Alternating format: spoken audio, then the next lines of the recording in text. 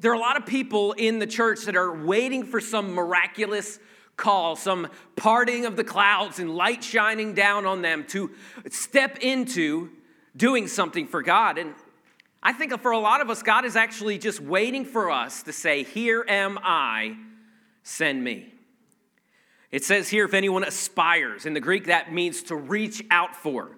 And it also says desires, which means to have a passion for. So that's a question for you today. What do you aspire? What do you desire to do for God? Next, he gives us some qualifications that we would have to have in order to be an overseer, a pastor, an elder. In this church in Ephesus, they had some bad leaders that were struggling with some big things. So let's look at verse 2. It says, therefore, an overseer must be above reproach, husband of one wife, sober-minded, self-controlled, respectable, hospitable, able to teach, not a drunkard, not violent, but gentle, not quarrelsome, not a lover of money. He manages his own household well, with all dignity, keeping his children submissive. For if someone does not know how to manage his own household, how will he care for God's church? He must not be a recent convert, or he may become puffed up with conceit and fall into condemnation of the devil. Moreover, he must be well thought of by outsiders, so that he may not fall into disgrace, into a snare of the devil. Now, that's a lot of things to unpack in these few verses. But Paul makes it clear that if someone wants to be a leader, they have to be worthy of being followed. See, a church leader must be someone that is able to lead their family well, or else how could they be trusted to lead a church family? My ministry, first and foremost, as a pastor, is to my children. If I somehow get hundreds of converts for Christ and I lose my own children, I have failed as a pastor. See, a church leader, it says, shouldn't be violent. One version says that he shouldn't be a striker. And that's cool, because I'm more of a grappler anyway, right? I'll wrestle you down. No, but it says they're not supposed to be violent, be a drunkard, not greedy or materialistic, not an arguer. They should be characterized by being respectable, serious-minded, self-controlled. They love outsiders, able and ready to teach, gentle, a mature Christian, and well thought of by people outside the church. Now, these are great, right? These are always probably subjects that we've read through and said, all right, this is what a pastor should look like, but how does that apply to me? Like we mentioned, these are things we all should strive for. These are good things for all of us to do. Our leaders need to be held accountable, including me. I've seen a lot of pastors buy into the praise that people say about them, and they let their heads get the size of houses, and then they fall into sin. On the flip side, you've also probably seen pastors that have bought into the criticism, and they allowed themselves to get depressed and ineffective. My father-in-law is a pastor. He's been a pastor for 30 years, and he told me this early on in my ministry. He said, criticism and praise are like perfume. Sniff them both, but never swallow them. And that's been a thing. Look, the people will tell you they love you, they love you, they love you. Don't buy into that. You're still just a sinner. You're still just, the same old person you always were. But they'll do that on the flip side as well. They're criticize. Don't buy into that. You are loved. You are redeemed. You are forgiven. We need to make sure that we balance those two things. See, someone that wants to be a leader is someone that is worthy to be followed. I believe that every church member should strive to be the people that are described in these verses so that we are the best witness possible in our community. Dayton Hartman said this, Paul's qualifications show not only the kind of leaders a congregation should seek, but also what it means to be a mature Christian. Next, he goes on to give the qualifications for deacons. Deacons are helpers that come along the pastors and the elders, and they tended to the widows, and they tended to the orphans, and they helped shepherd the church. They encouraged the faint-hearted, and they prayed with people. They served the congregation.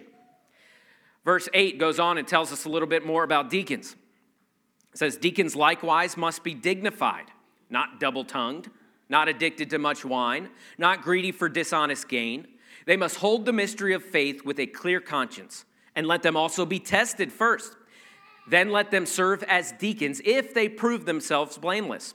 Their wives likewise must be dignified, not slanderers, but sober-minded, faithful in all things. Let deacons each be the husband of one wife, managing their children and their household well. For those who serve well as deacons gain a good standing for themselves and also great confidence in the faith that is in Christ Jesus. I like that last part of the verse. It says, for people that will serve are going to end up having greater faith in Jesus Christ. It says here that deacons need to be reverent, not known for speaking out of both sides of their mouths, not drunkards, not greedy. They must be faithful, mature Christians. And once again, the home life comes into play with the descriptions about wives and children and how they behave. Now, some scholars, if you go back to that section of verses, let me see here, I think it's probably verse 10, it talks about how the wives likewise must be dignified. Now, some scholars believe that that word translated wives there could also be translated women, meaning that women could serve as deacons. And there's a little bit more evidence to that as well, because the fact that here it gives requirements for the wife, but it doesn't give a requirement for the pastor's wife. And that would seem like that would be a strange thing to do, to require the pastor's wife to have some things, but not to require the opposite of that. The deacon's wives, but not the pastor's wives. Anyway, moving on. Verse 14, Paul says, I hope to come to you soon, but I'm writing these things to you so that if I delay, you may know how you ought to behave in the household of God, which is the church of the living God, a pillar, a buttress of truth. Paul said he was eager to see them, but he couldn't wait to tell them these things, so he wrote them a letter to give them instructions. We've talked about so far what instructions are. Instructions are simply putting the right things in order, because there's some things that were out of balance in the church of Ephesus. There's some wrong priorities. There's some things that needed to be fixed. They needed to get their house in order.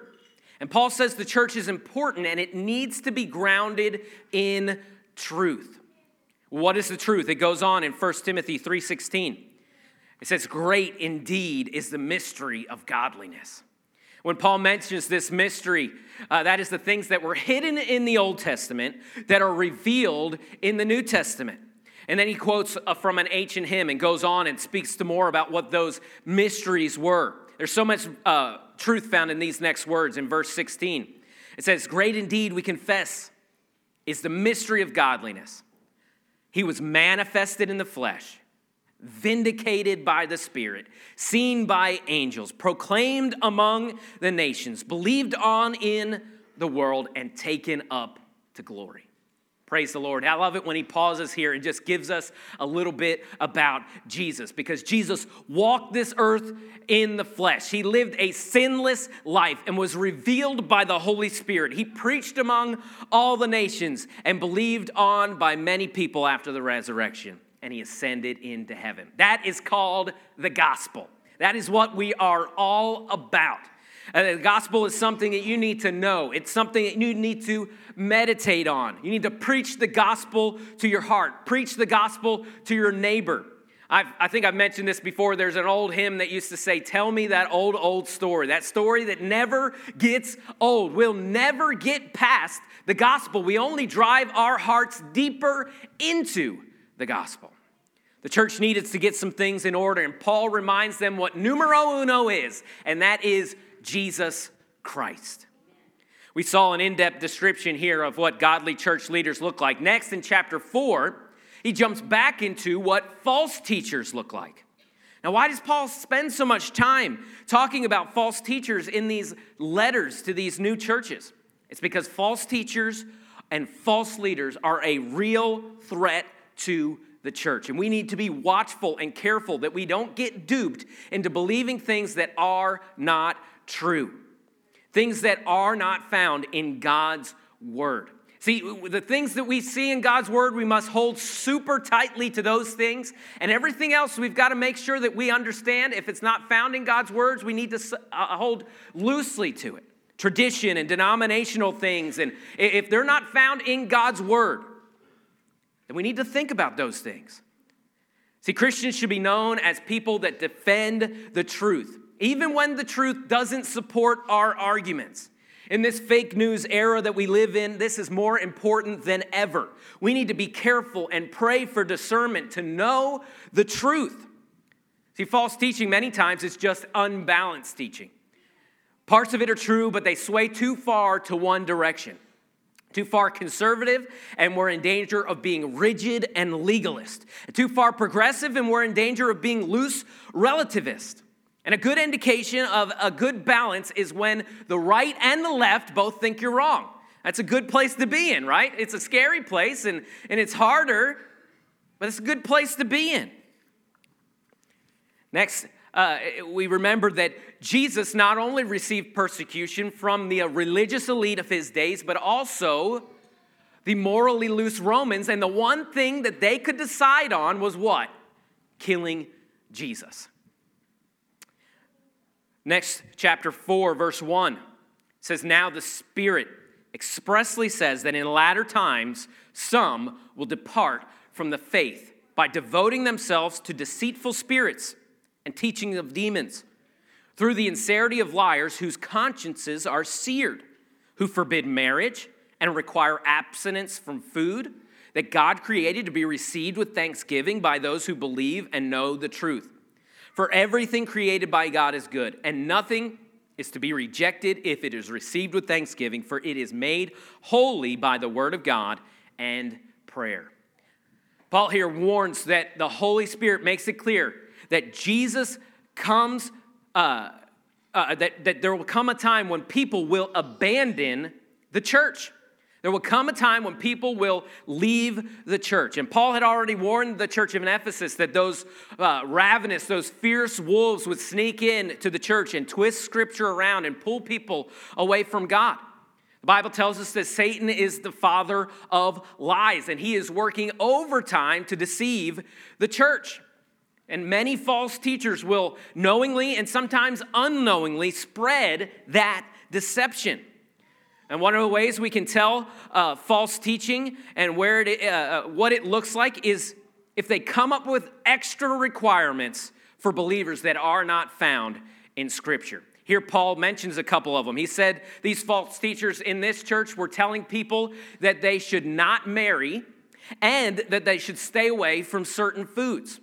But here Paul tells them that those were Old Testament ceremonial laws, and they were taking those things and they were twisting them and requiring them of all people. But see, under the new covenant in the New Testament, after Jesus Christ tore the veil, God says all food is holy if it's given thanks for. So now you can eat pork. Can I get an amen on that? Amen, right? We just went to the Hickory House in Jane Lou the other day. That was awesome, and I ate some pork barbecue. Praise the Lord. I was singing hallelujah about it, right? We can also eat lobster, right? Amen. Praise the Lord. We can eat calamari. Muriel's has some awesome calamari. We can praise Jesus over that. We can thank him for these things. See, neither celibacy or a form of diet sanctifies you or saves you. And these false teachers took things that God could be honored in, like singleness and fasting, and they unbalanced them, and they went too far in one direction.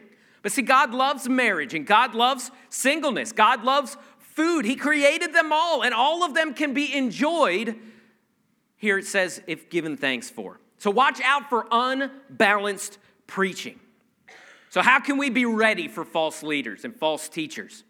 Verse 6 tells us, it says, if you put these things before the brothers, you will be a good servant of Christ Jesus, being trained in the words of the faith and of good doctrine that you have followed.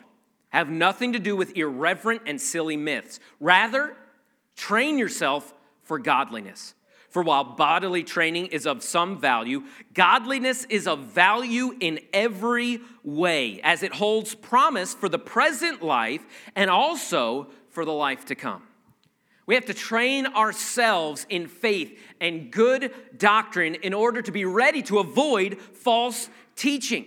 We are each responsible for training ourselves like marathon runners train. Reading our Bible, studying the Scripture, praying over passages of Scripture that we don't understand, being ready to defend the truth, staying away from silly myths. Don't waste your time on unanswerable questions or fringe ideas. Instead, immerse yourself in who God is and in who you are and how God feels about you. Train yourself in godliness. Physical fitness is a big deal right now. People want to look sculpted and they want to look defined, and they work hard at that. But is your faith sculpted? Is your faith defined? This verse says there are some benefits to physical fitness, but God, and He gave us a body that we need to take care of. But see, this body one day will pass away. How much more should we train our souls that will last for eternity?